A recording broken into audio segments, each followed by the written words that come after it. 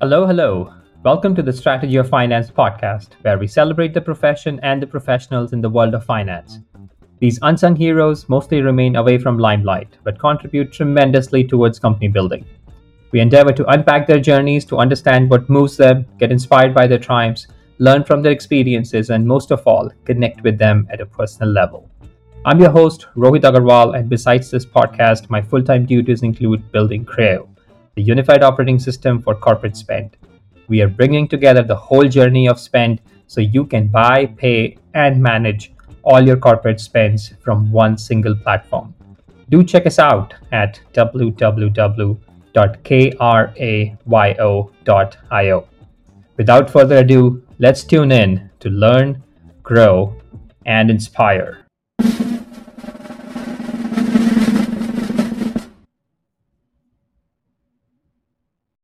Our special guest for the show today is Ananth Avva, the Senior Vice President and General Manager of Cloud Platform at Altium, a global leader in PCB design software. Ananth is a top performing business and finance executive with over a decade of experience leading SaaS focused product technology companies as CFO and COO. His career is a testament to his leadership and strategic prowess. He has been instrumental in positioning companies as leaders in their respective spaces, such as Reich in project management, Lastline in the cybersecurity space, and Pipefy in the low-code application platform sector. Ananth is also a mentor and advisor to other startups, a published author, a frequently requested speaker at industry conferences, and a transformational leader who has been actively recruited by PE and VC investors to build revenue, open new international markets, optimize financial performance, build partnerships, and develop high performance teams. One of his personal projects is Marshall Me, a unique platform that utilizes computer vision post detection AI to teach martial arts. With a vast array of strengths from executive leadership, strategic analysis, operations management, to product lifecycle, financial management, and technology transformation, Ananth brings a wealth of knowledge and experience to the table. So let's dive into the conversation and learn from Ananth's journey and insights. Ananth, welcome to the show. Thanks for making the time and glad to have you here. Hey Rohit, glad to be here. Good to reconnect. Let's dive in with a little bit of your background. So tell us, how did you make your way into corporate America? Yeah, it's an interesting journey. So originally born and raised in India, then moved to the States at the awkward time in the middle of high school. I did my undergrad and grad from University of Illinois Urbana-Champaign. It was a combination of economics as well as accounting. Accounting was more to make sure I had a job. Economics was actually the true passion because I wanted to, and I didn't think I'd work. I thought I'd go into the PhD program. But prior to getting admitted to any PhD program, you needed 2 years worth of real world experience. And so one of my professors, he was either going to the East Coast and working in banking or coming out to the West Coast and working in public accounting, largely because of the network through academia and purely for weather reasons. I ended up in the Bay Area with my first role being with KPMG in the Silicon Valley office. So that was my entry point into corporate America. Very cool. How was the move from India to the US? Were your parents moving out, or did you make the choice to move to US for high school? No, it was a family decision. My dad worked at Motorola and he was asked to come to Schaumburg, Illinois. And I have a brother who's also differently abled. So we felt, okay, maybe he'll have better resources coming to the United States. So that was largely the motivation to come to the United States. So there wasn't anything other than that. So I'd say the transition, yeah, I mean, it's an awkward time, like where you're finding yourself and you're trying to understand the world and how you fit in. I won't say it was easy. It had Sure. a lot of ups and downs. And this is, I think, one thing is, I really appreciate the connected world of like social media and other things right now, because then there was nothing, right? There was no email, there's no social media. So just keeping in touch even with high school friends, etc. That kind of organically died out very quickly, and you almost have to rebuild right from scratch. So yeah, it wasn't easy, but I mean, I'm sure people have gone through like more dire circumstances than that. But I think it almost acted as a catalyst to really find yourself and make sure that you're not in your comfort zone. Like talking about operating well outside your comfort zone, that's one quick way to do it. Very cool. How did the move then from KPMG to the corporate finance side in companies happened? Again, very indirectly. So I was at KPMG. I had the opportunity to work on a couple of companies that were going IPO, and this was back in the day where everyone would be at the printers. And this isn't to say like it's good or bad. It is just what it is. Yes, we had a lot of SEC comment letters. Yes, you have to get the S1 out, etc. But frankly, nobody cared about the work that's being done there at a strategic level, right? So if you zoom out, when you have to do a roadshow and the build a book, while this mattered, it was largely viewed, at least for the first stage, for the rocket to launch, almost as a compliance checklist as opposed to the necessary driver. And it really struck me how a lot of non-GAAP metrics and sort of the broader story, especially with the bankers driving it, was something that folks were keying in on significantly more. And as I continued to sort of look at how the earnings call versus the 10Q, like what mattered, right, at the end of the day. And this may sound very obvious in retrospect, but there was a lot more dynamism there, and I wanted to say, okay, what's going on there? But what's interesting is I transitioned to sort of a hedge fund on the sell side and we also did research on the sell side where we focused on shorting stocks. And of course, one of the triggering elements to build your short thesis cannot just be fundamentals because timing is everything when you're shorting. And so the best way is to see, okay, where is there distress in the accounting and in the financials to build to that triggering event. And that was actually probably, at least from a career perspective, an incredible learning experience, largely because I could anchor on what I knew really well, which is sort of the technical accounting aspects, but then fold in doing, your classic, not even corporate finance, but investment finance, and then looking at fundamentals. So it was the right intersection of three Venn diagrams where I would say, at least as a finance professional, the growth arc was quite significant. And then, yeah, after that, I did that for about 2.5 years, and shorting is a bit niche. And I said, okay, what do we do next? And it was busy. It was quite stressful because there's a lot of ups and downs going through that side. But I got Google had reached out to me for and in two or three interesting roles. So this is back in the day where you'd come on campus, you'd be amazed at all of sort of the perks. Now, obviously, things are changing, and I really enjoyed the experience, enjoyed the people that I met, and that's how I made my first foray or step into corporate finance. All right. Very cool. And you were there at Google for a couple years, right? Yeah, through close to I forget about 3 years. 3 years. Okay. And then you moved to LiveOps, which was sort of your first CFO role. That's right. Yeah, that's where we met. Yeah, so LiveOps. So Mark Westover, who was the head of corp dev at LiveOps, reached out. So just as a background, the company had been very much in effectively the first Uber for customer service and support, where if you call a 1-800 number, Yeah. there was a huge pool of independent contractors that would come on. Very much combination of a labor marketplace with a delivery aspect on top. And the business model was fundamentally very different than taking the same sort of core architecture and platform and repurposing it to a cloud based contact center solution that enterprise companies would appreciate and use. And they were really looking for someone who could reconcile the two and help build sort of the right financial model. And this is the classic, as you know, given your background, the thesis that the parts are worth potentially greater than the whole, Yeah. just because Yeah. different buyers and different markets and different journeys and different financial profiles. So that's the reason I was brought in, and that's the transformation that I led there. Makes sense. And then after LiveOps, you, as a CFO, you ended up moving to Reich as a COO, Hmm. which is quite unusual to think about from a corporate finance professional's perspective. And especially not many people have done that transition after just one gig as the CFO.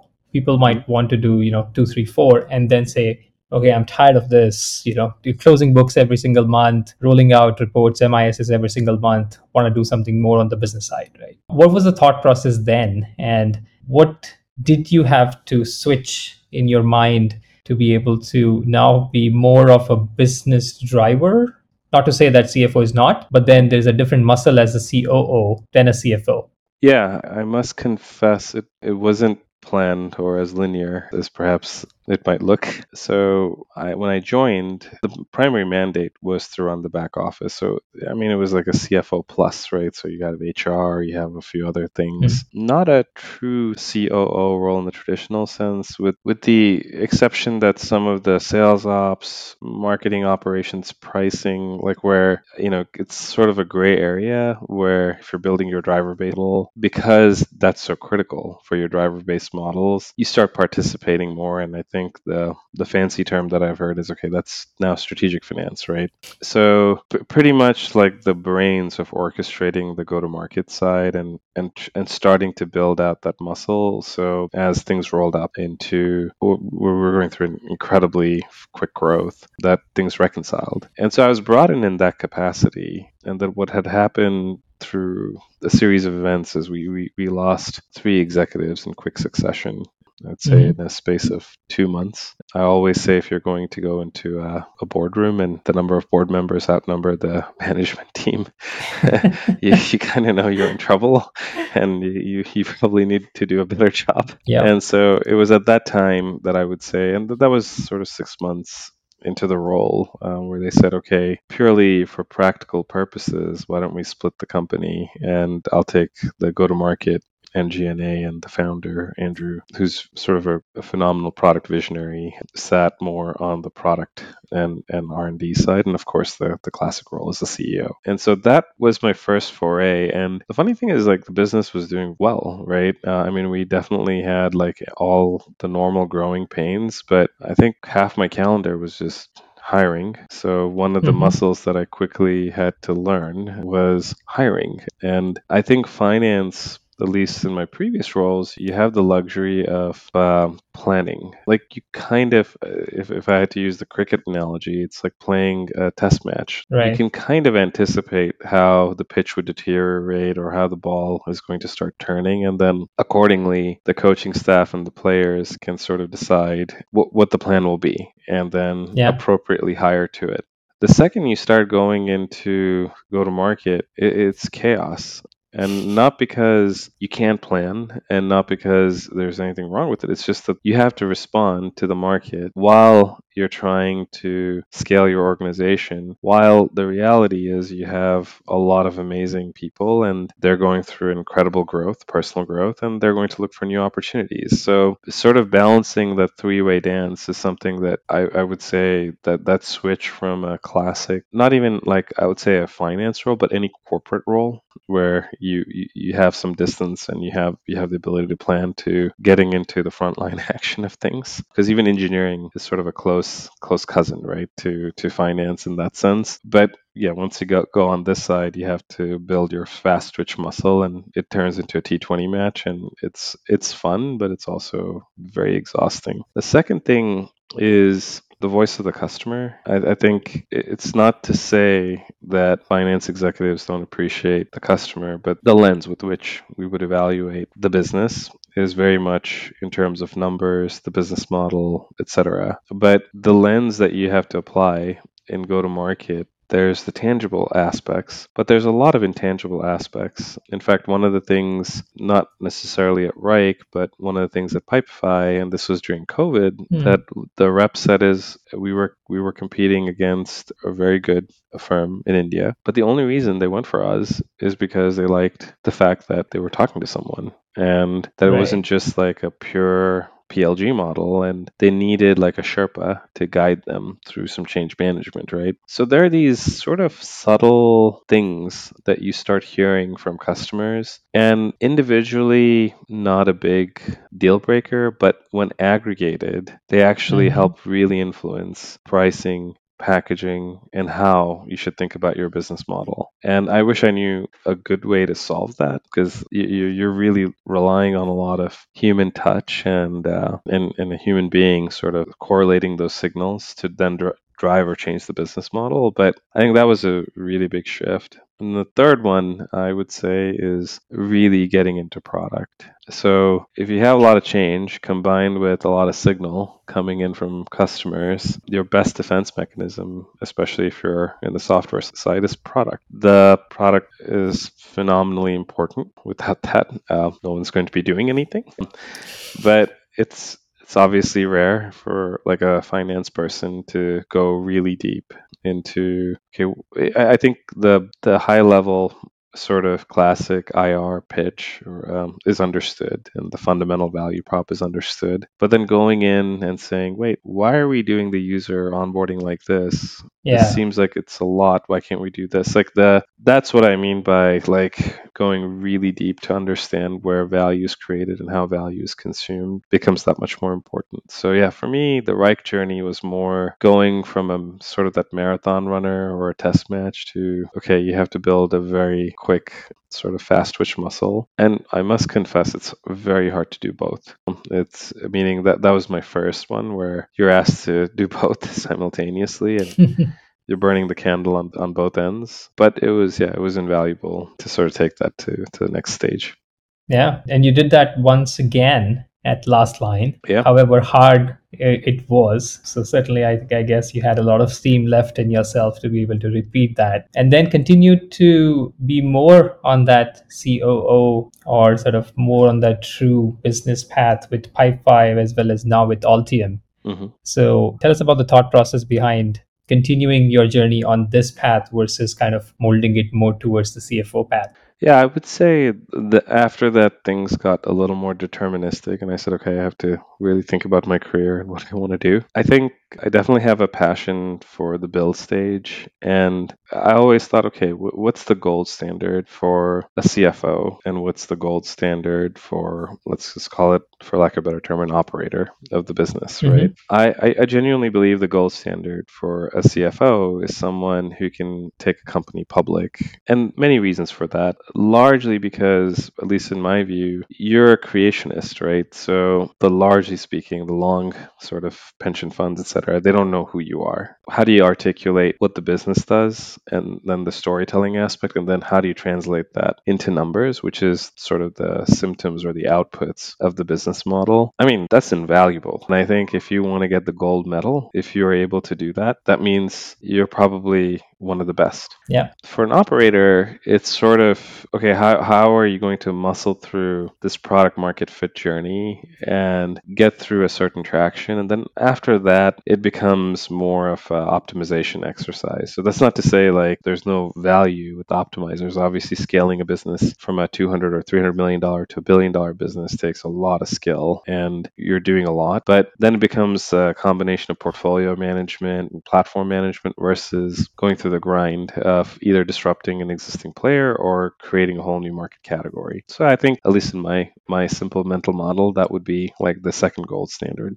Largely, when I was thinking through this, the first one, and I had equal passion for both. Like, meaning, I don't think one is better than the other, or it was one's more valuable than the other. I think financially, both of them are very lucrative if you're a professional. So there's not a big delta between the two. But the reality is, there's not that many companies that have gone public. Maybe things will change now with a much more disciplined private market. But to get to even the goalpost to take a shot at it, it's incredibly rare. And largely because companies will get acquired, or now I think the goal, at least when I was in the sort of public accounting realm, it was, yeah, get to 100 million, roughly $1 billion market cap, you're good to go. And now that has shifted to 250 to even, I would argue, 500 million in revenue. And yeah, your market cap better be well north of 5 to 10 billion for you to be able to do it effectively. So it's not to say there's not sort of other IPOs happening below that, but at least one that sort of passes sort of this, I'll call it gold standard smell test that's there. And so it was really okay how many of those opportunities existed. And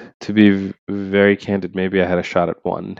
And that was all also like a very loose one. And yeah, I had a lot of people just telling me like you're just never going to get that shot because you've never been a public company CFO, which is very fair. So it wasn't about ability or intellect or anything. It was just risk management, right? Which I totally get. If I was on the board, I would say no, no, I want someone who's Yeah. actually done this before, or you pick the right horse that's going to go all the way. Everyone looks for proof points. Yeah, and it makes Yeah. complete sense. The other one, though, actually, people are very risk averse. So there's plenty of talented people who could probably go through the grind of going through that journey, but choose not to. It's because they know it's fraught with a lot of risk and a lot of pain and a lot of tribulations. And I said, okay, well, I keep getting called for those types of opportunities. I must be doing something right because I'm correlate. I would say the best thing I could do is correlate product marketing and sales together to then go through that journey. So I said, okay, maybe I'll double down on that particular emotion, and that's what largely led to the next series of sort of changes. Sounds quite interesting. So, maybe before we move on, tell us a little about your current role as the GM of Cloud Platform at Altium, as well as maybe introduce Altium to the listeners. Yeah, Altium's a very interesting company. It has a long history. I'd say founded, I think, in 1985, but it's gone through a bunch of iterations and publicly listed in the Australian Stock Exchange.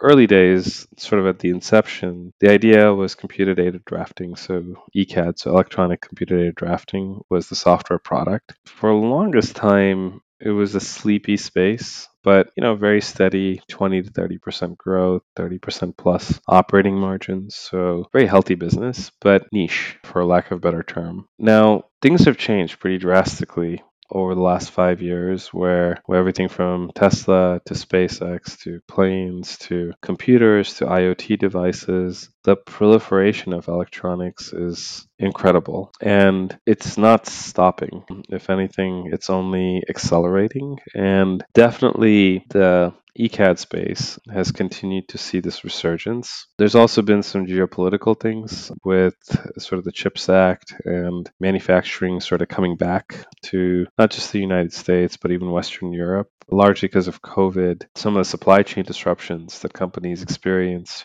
they're really rethinking about diversifying it, which has that now propagated new centers, right, for design and manufacturing. And so that sort of market fundamentals really effectively, I think, has been an incredible tailwind for not just Altium, but the entire space in general. COVID also opened up and accelerated the company's product roadmap on this virtualization layer that was sitting on top of the desktop software, which is now branded Altium 365. And so Altium 365 basically is the system of engagement. That's the way I would frame it, on top of not just your ECAD tools. So we certainly support Altium Designer, but we do it for everyone, right? So whether you're talking about Cadence or we're talking about a low end tool like a KeyCAD, but not only that, you can also think about integrating into PLM systems, into MCAD tools like SolidWorks and others. And so as you're designing the electronics, you basically have a one-stop shop for all of the users, everyone from manufacturers to software folks to mechanical engineers to system engineers, to interface the product and see it come live. And so the whole notion of shift left, which is now the manufacturer can come in and say, no, no, no, you need more copper wiring here, or this is too close to the edge, or the mechanical person saying, oh, okay, like I need to now shrink my encasing because you've miniaturized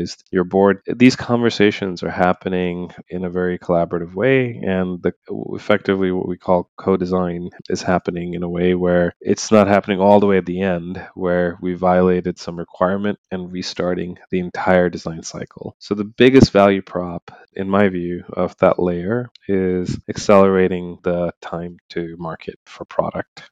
in that organic journey, we've also discovered other things, and sort of maybe for the audience here, what's close to their heart is procurement. So, electronics procurement is interesting. As things are being built, the engineer is not thinking about part availability, and sometimes they make up parts that don't exist. So, okay, I need a resistor. There's sort of a resistor in there, but with the parameters, but they haven't selected an actual resistor from any of the components that are available. So in that particular environment, we're now seeing procurement folks coming in and saying, okay, I want to be involved sooner, because if you're going to pick something that's in short supply, I need to know. And we've then brought in the data tooling. We have another asset called Octopart, which is a marketplace for electronic components. So we brought that data in, and there's a bunch of other third-party service providers where we can give you a real-time assessment as you're selecting your components, the health of your build of materials, essentially to say, okay, this is a 52-week time window, and then alerting even the engineer who can then say, oh, okay, we have a 6-week window for new product release, so let me swap out that component. And I really think, as at least in my mental model, as we sort of think about this journey, Altium is probably going to be the best bridge between the interaction layer between this very complex supply chain, this $2 trillion supply chain and design, and bringing in procurement professionals, manufacturers, etc., to make sure that this entire process is A, much more efficient, and B, I think I read a statistic that over 10% or 15% of the waste in terms of plastics comes just purely from this process where they make it and they're like, oh, this is not going to work. So, you kind of dump it. Wow. So even from at a human level, right, making things more digital and driving the digital transformation to reduce waste in the physical world, we're definitely pushing very hard in that journey. That certainly sounds like a pretty cool company, especially with the ability to be able to bring together multiple personas into one single system and have them take different value out of it. Makes total sense.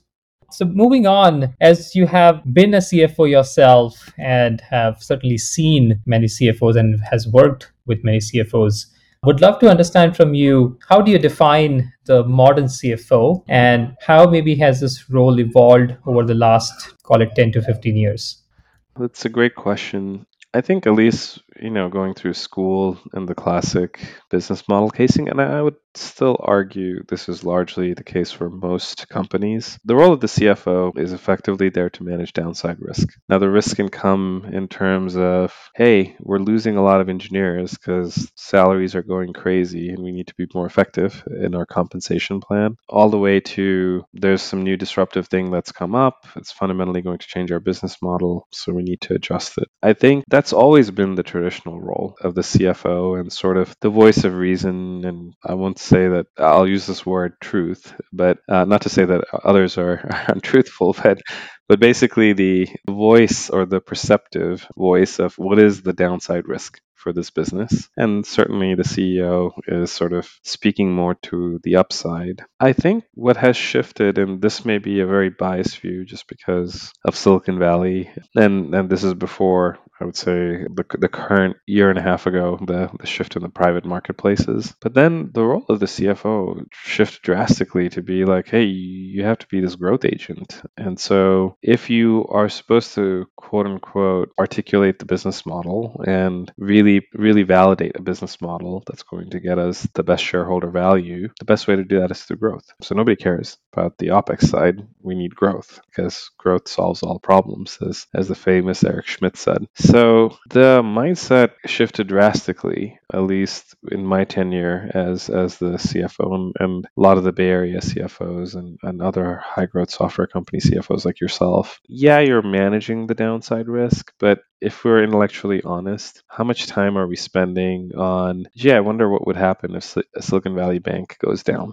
And where's the distribution of my cash, right? Or I wonder if I have the right expense reimbursement policy. In fact, there's one CFO who said, I don't even believe in the expense reimbursement policy because nobody reads it, which I agree with. But I'm just speaking to like the complete shift in mental mindset of, well, what happened to governance and what happened to controls? And they're like, okay, there's another personality, which is the controller, that's going to take care of that. But my job as a CFO is to go and help the business figure out the next growth arc. And I was talking to another friend of mine, even just as recently as this weekend, where it was interesting because he came from the corporate controller world and he shifted to the CFO world, and you could definitely see like complete like shift in the mindset. Right now, the last year and a half may have completely changed that. And with all of the fun things that have happened in the capital Yeah. markets, including the unfortunate challenges at Silicon Valley Bank, maybe they're sort of, well, hold on, like you can't just manage the upside. We kind of need you to play defense and really stress test the model on, well, what if you don't get to your numbers? Like, how much cash do you have? And how are you managing 24 months of cash flow, et cetera? So I think at least definitely in the startup to mid-market ecosystem, that's the conversation.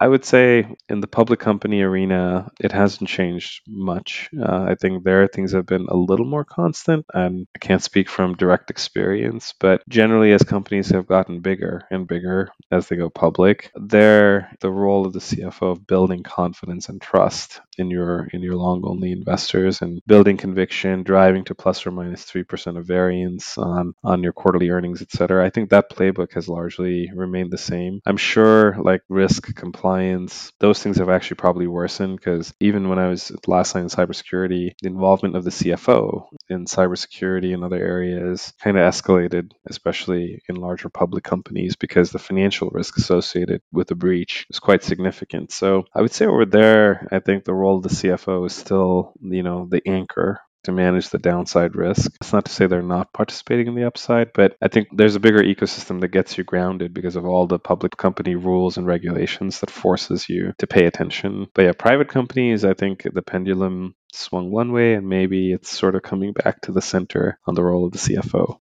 Makes sense. Seems like, as you mentioned on the security side, seems like there is a bunch of other automation that is also now falling in the lap of a CFO. And they need to drive much of that, whether it's around data, it's around sort of Mhm. the technology stack of the finance organization, or let's say legal, HR, admin, if those also come under the CFO's purview. Any specific commentary on how maybe COVID has changed that one way or the other? Or you think sort of now with the current environment that we are in, after the funding taps have been stopped, sort of what does that automation quotient look like for the CFO's office over maybe the next 3 years? I mean, yeah, in terms of automation, yeah, I was just reading this story, and I might be butchering this, which is an agent took a day to build a video game that took developers, I think, 3+ years. And there's a lot of this, I would say, hype now, right? But I think there was like the Web 3.0 hype, but this feels very real because they're actually active proof points coming versus imagining a world of the future where there's definitely, in my view, there's going to be a pretty big disruption to developers and a lot of professionals where one would have said, well, my gosh, that's a very rare skill set. And obviously, software is going to move to address the area where there's the biggest shortage. Now, the Wall Street Journal also says, hey, there's a big shortage of accountants because people are just not interested in accounting anymore, right? And if you look at any labor report, accounting is definitely in the top five. Right, it's a safe profession to go into. And if you kind of look at smart entrepreneurs, and I think today I also read on TechCrunch Trillion, which is this.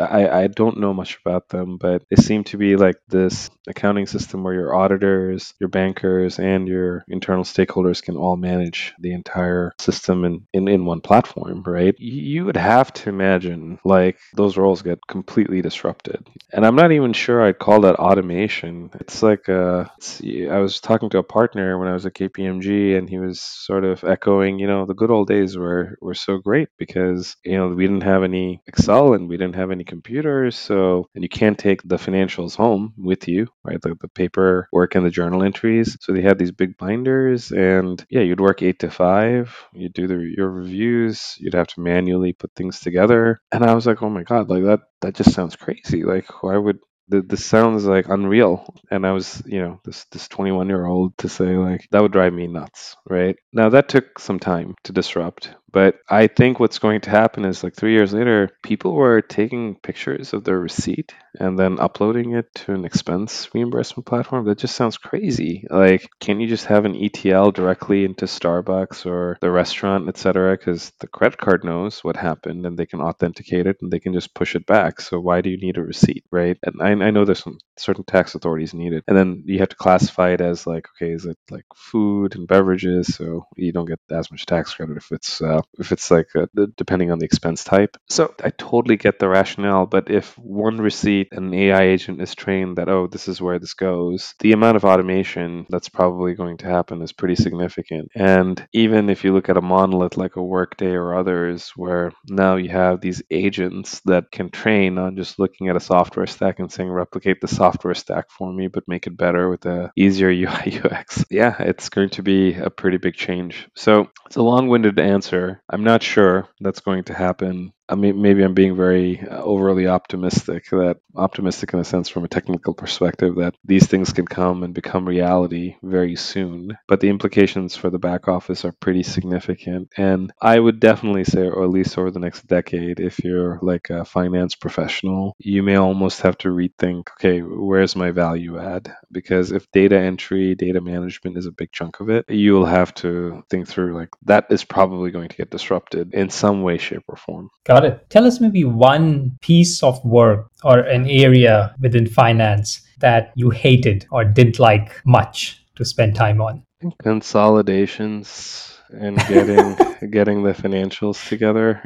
And I must confess, it's every time there was FX involved and there was a foreign entity involved, and even the accounting for it, right? Like what goes into the equity and what goes into the P&L, the translation, the charge, and the transaction charge. And then consequently, because of that one thing, the impact on the cash flow statement, which would delay the release of the financials sometimes by weeks. And there's some poor souls who are trying to figure this out in the accounting organization. Say, why isn't this working? And then you just sit there and wonder, I'm like, how is this possible? Like, so we have a double entry accounting system. Things are supposed to flow the right way. There's some system issue with NetSuite or whatever, or however we set it up on the third entity that's not recognizing this. But then I'm like, wouldn't we have caught this like way up front? Why is this like a fire drill moment right now? And I think it was frustrating because it seemed like such an insignificant thing, and that was holding up things. The other one is like share-based compensation. That's a whole nother story. But that one I understood. This one, I think, what really irritated me is not so much that it took the time, etc. It's that I actually could never get around to understanding it, to understanding why this is happening. Like with the other things, I kind of felt okay. I could finally get to the ground truth of why this is happening. But that one thing, I still don't get this. Like, how could this possibly happen? And why are we moving to Excel now to solve this? And then we have to do this every quarter. Like, how does this make sense? Cool. One area that you did like the most within the finance domain?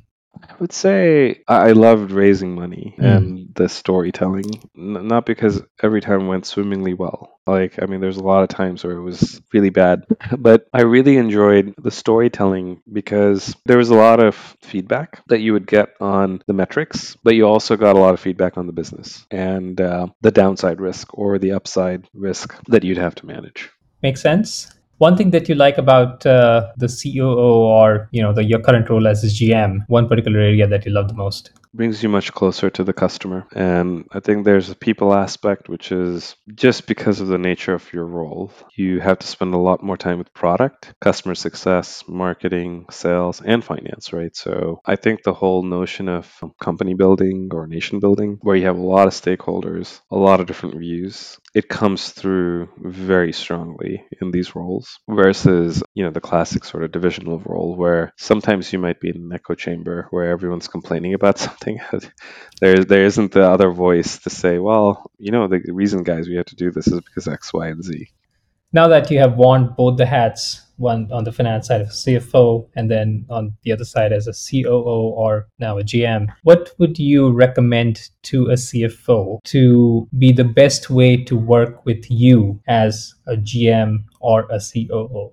That's a great question. I think one thing I'm noticing is there's several areas, but if I had to pick one, I know this is a cliche, but people say you should learn the business. Like you should actually understand the business, Yeah. right? And I think a lot of people think, oh yeah, no, I understand the business. Like there's the metrics and I see things. And then you say, oh, okay, and you ask, okay, what's the total cost? Right, of like how much are you spending on people and programs? I think a good finance professional will say, oh yeah, it's about 80 to 85% people. Let's say we're classic software, non-manufacturing, right? And then they're like, oh, okay, what's my attrition rate? And then they're like, oh, I don't know. It's okay. So then how are you modeling for the fact that I'm going to lose a few people and then I have to backfill those people? But then in the current market condition, I have to put a 10% premium, right? Every single time I do this. And they're like, oh, okay, I didn't realize that, right? So let me do it. And then, oh, by the way, like what's my average cycle to fill that role? Because I'm really struggling here with the recruiting team and getting the right type of talent. And we saw some of this, right, in that 2020, 2021, like the crazy cycle. But I would be shocked if most finance professionals had not, I'm not saying like an explicit line item and an assumption baked into the model, but they kind of just stepped back and they said, okay, maybe I should think about this and then fat finger in like a delay in terms of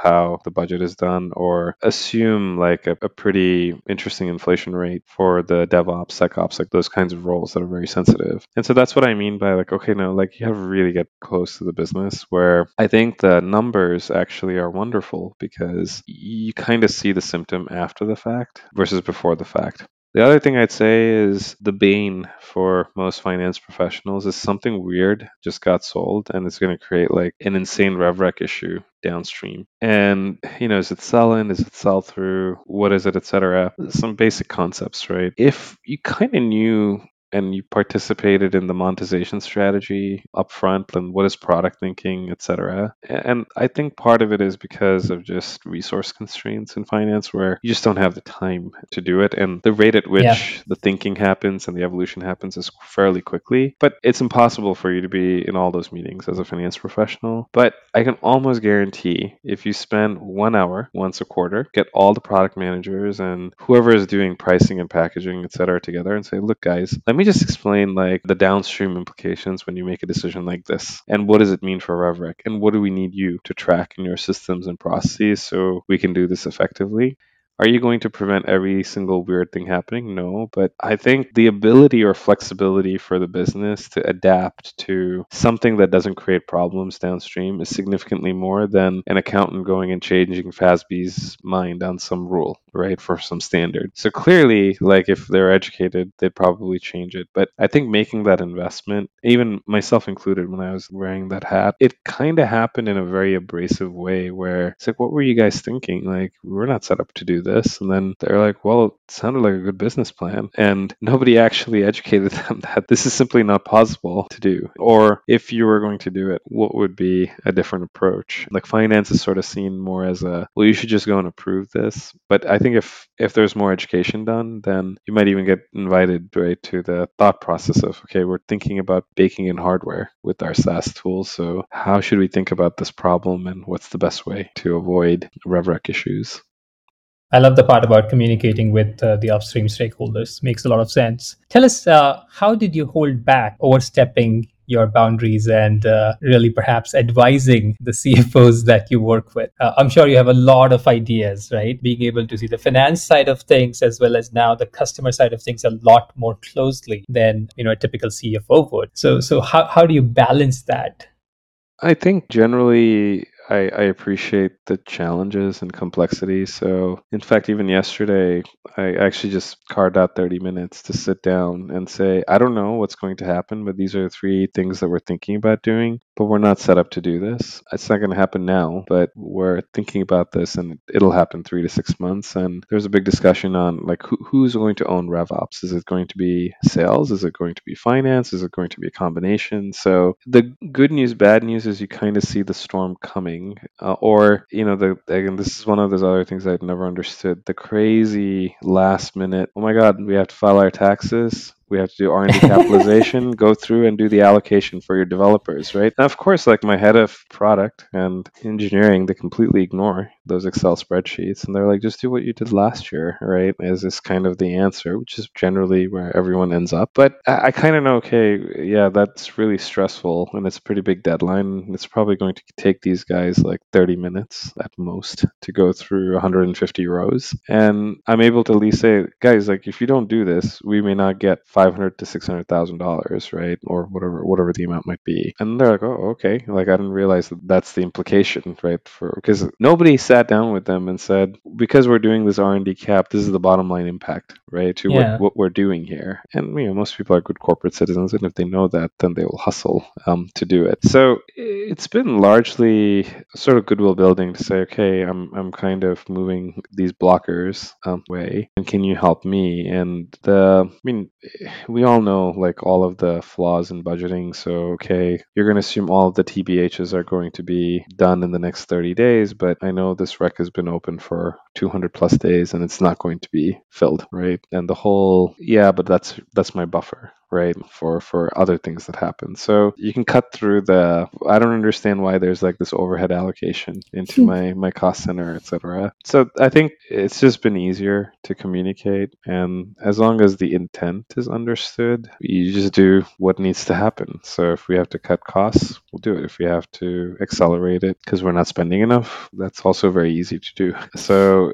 that's not been the biggest challenge. I think the bigger challenge is more the metrics. If you've trained the public markets on certain metrics, or even in private companies, if you train the board on certain metrics. I remember this in one of the previous companies where they had like the LTV to CAC ratio, but the way it's being calculated, and there's a lot of assumptions there on the perpetuity of the revenue stream. And now you have to say, no, let's just look at simple payback, because, when you're looking at this LTV to CAC, we might be overestimating the benefits. Versus if you look at payback, how much you put in customer acquisition cost may change pretty drastically. So the issue is the why, and how do we, especially if you have a board member who's like really passionate about LTV to CAC for some reason, like sort of retraining them on the reality is. That's where, I don't know, I wouldn't call it overstepping the bounds, but it's more of, I'm not sure that's the best metric to measure the performance of the business, but it's logical. So most people get to the answer fairly quickly. Right. Very cool. Let's talk a little about the CEO CFO relationship, Mhm. right? One of the most important relationships in any company. And I know you have had your fair share of exposures to different types of CEOs. So whether it's a CEO CFO relationship, or in the same way, maybe the CEO COO relationship, quite critical, and there's a lot of trust involved in it. So tell us, how did you think about that relationship throughout your career? And do you have any specific tips for the listeners to be able to harness that relationship in a way that lends to a much better value for the company? I think the way I've always approached it is, what are the strengths that the founder, CEO, or whoever had, and what do I need to do to complement it? So, interestingly enough, like I've worked with technical founders, and they're incredibly good with numbers, and even like a quick, 20-minute session with them, they'll probably school you on, hey, like, you can't treat this as an annuity. That's just not possible. What about the software upgrades that have to happen, et cetera, et cetera? You're not baking that into your costs, et cetera. So I think, the left brain is kicking in really well. They're very good at articulating the technology, but not necessarily like the so what, right, of doing this and the impact. So they're okay. You clearly know, okay, you probably have to take on the role of being a better storyteller, especially during capital raises. And even internally in the organization, they may struggle to rally the troops at an emotional level. I think intellectual level 100%, but at an emotional level, there's sort of a different style to communicate. Then there was like a professional CEO who was, my God, amazing, right, at bringing the team together and incredibly charismatic. But maybe numbers not the strong suit. That's not to say like he was weak at it. It's just much more like style, and where one would invest more time and focus, right? Okay, there you knew, okay, I really have to spend more time up front before we go into these board meetings and really really train on this and why something is doing what it's doing and how to interpret some of the outcomes. So I always think it's a team sport. And also, like, one of the things that I thought was useful is actually talking about your own weaknesses, right? So certainly I'm not a developer and I don't know certain things at an architectural level. And I'm very open to say, like, look, I'm going to have a hard time measuring the performance of like the engineering organization when it comes to these things. I'm much better at these other things, right? And I need your help to coach me on how was this built and how were you measuring like the throughput. So I think as long as it's pretty open, it works. So far, I've been generally very fortunate. Not a lot of sort of fireworks, either between that relationships, especially if you have like a CEO with integrity, etc. That the challenge is more, I think, the balancing act between the CEO, CFO slash COO, and the board. This is an interesting triangle. If I were to say like where I've struggled, it's probably on that dimension where you kind of feel like, wait, are you guys talking like the CEO and the board, or there's just a marriage that the CEO entered into with an investor or whoever who just fundamentally a completely different understanding of the business, the trajectory of the business, or what needs to happen. And you have to be kind of very careful about the reset because you're obviously trying to make sure you're protecting the integrity of whatever your CEO said or did, especially if it's a founder. But at the same time, ensuring that you understand why the particular investor thought one thing versus another thing. So I think that's a harder thing to navigate, especially if you were not there during the raise process when that person was brought on board, or you were not there in the storytelling, but you have to, it's like the Odyssey or the Mahabharata or something where, it's not one story, people have just kind of evolved it, right? And so you have to, okay, what's the right pickoff point from here so we can actually start moving the story in a slightly different direction. That's hard. That's where I've struggled. All right, very cool. Let's move into a little bit of a hypothetical situation. Let's assume that I've joined as a CFO of a company and this is my day one. What would you advise me on my first 100-day plan? Yeah, first I would say don't start planning in day one. It should be day negative 30 or negative 60. One of the recruiters actually, he said this to me. He said, I'm shocked at how little diligence CFOs do before they get into the company. And this is true. I've been surprised by some things and I've made mistakes myself. You have every right to go very deep. And this is the other thing that I've never understood where, founders are like, oh, I can't share the financials and the forecast. It's like, what do you mean you can't share the financials and the forecast? Like, that's literally like going to be my job when I come in. So, meaning not in the first meeting, but once you're progressing, it's kind of, and it's your right to know exactly what happened. It's your right to know who's on the board, who resigned, what's been the turnover, etc. Because you really have to know what you're getting into. And I almost would say not the Vista or Toma type like deep diligence, but pretty close. You have every right to do that. I think without that, the worst thing is you come in and it's day one. And what's the first sort of complaint that I hear? There's not enough budget and finance is underinvested in. Well,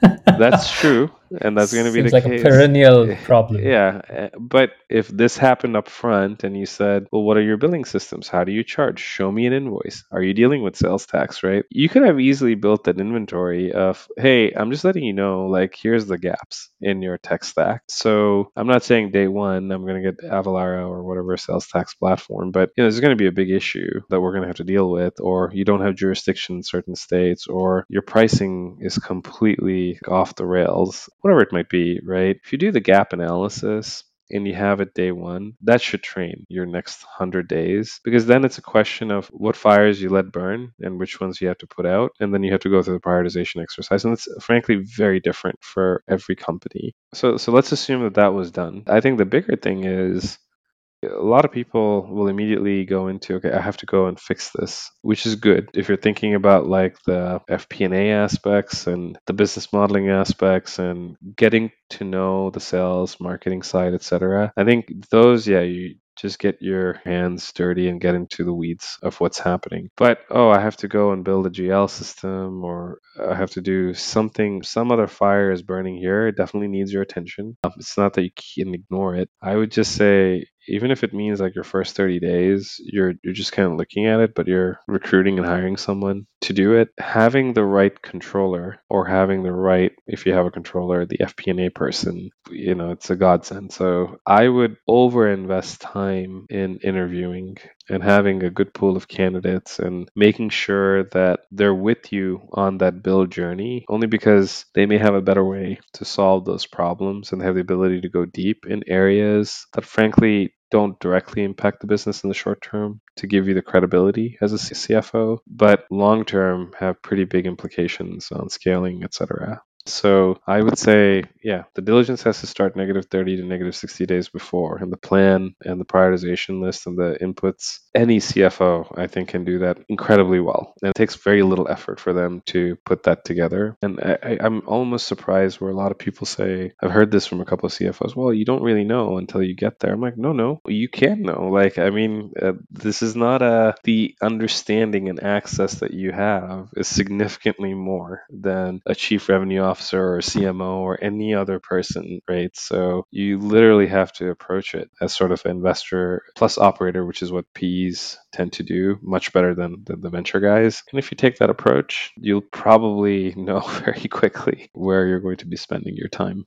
Makes a ton of sense, both on the diligence before joining as well as building a solid team. I totally agree. And I guess from my experience, I haven't thought of it that way, but when I joined Zenoti, I kind of knew where the bodies have been buried. So it became quite easy for me to just hit the ground running from day one because I know at least the major areas that I need to hit upon. Makes Yeah, I total think sense. what you did is actually a pretty innovative thing. I've seen that a lot on the go-to-market and product side, where maybe someone comes in as like, for lack of a better term, a consultant, and then the company gets a trial run of their style, and then you get a trial run of, okay, is this what I'm going to do? And then you're able to come in.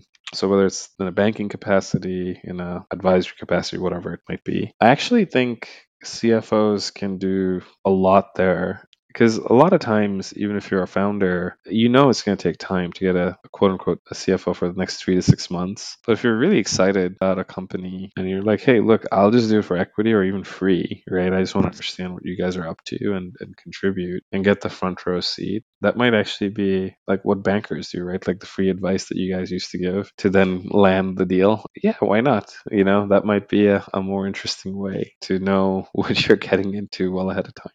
Makes sense. You come across as a pretty calm person, and I'm sure you'll come across a lot of shit hit the moment kind of situations. So how do you keep your calm in those tricky situations?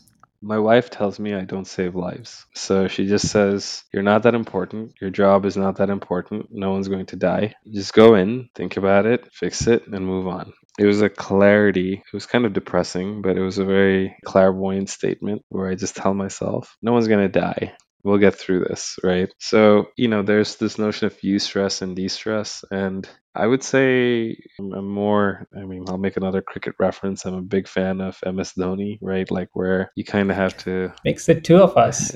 you have to absorb Yeah. pressure because if you panic, then everyone panics, and it's not clear what that would do. I mean, you could say like, well, you should exude some passion, but I mean, great, but passion without performance is probably not what you want. So I do think, at least definitely for a CFO, having that type of a mindset where okay, this is like really bad, like that an employee is suing us for blah blah blah, or we just got like some issue, right, that popped up that is completely out of your control. But if people know like you're not going to go crazy, they'll come to you with the problem, and then you can prosecute the problem. If you're viewed as like mercurial, temperamental person, they just don't come to you with the problem, and that's even worse. So I would just say, as much as we say, hey, it's super important, and what I'm doing matters, etc., which I'm not saying it doesn't. Frankly speaking, in the spectrum of things, probably not as bad as we make it seem to be.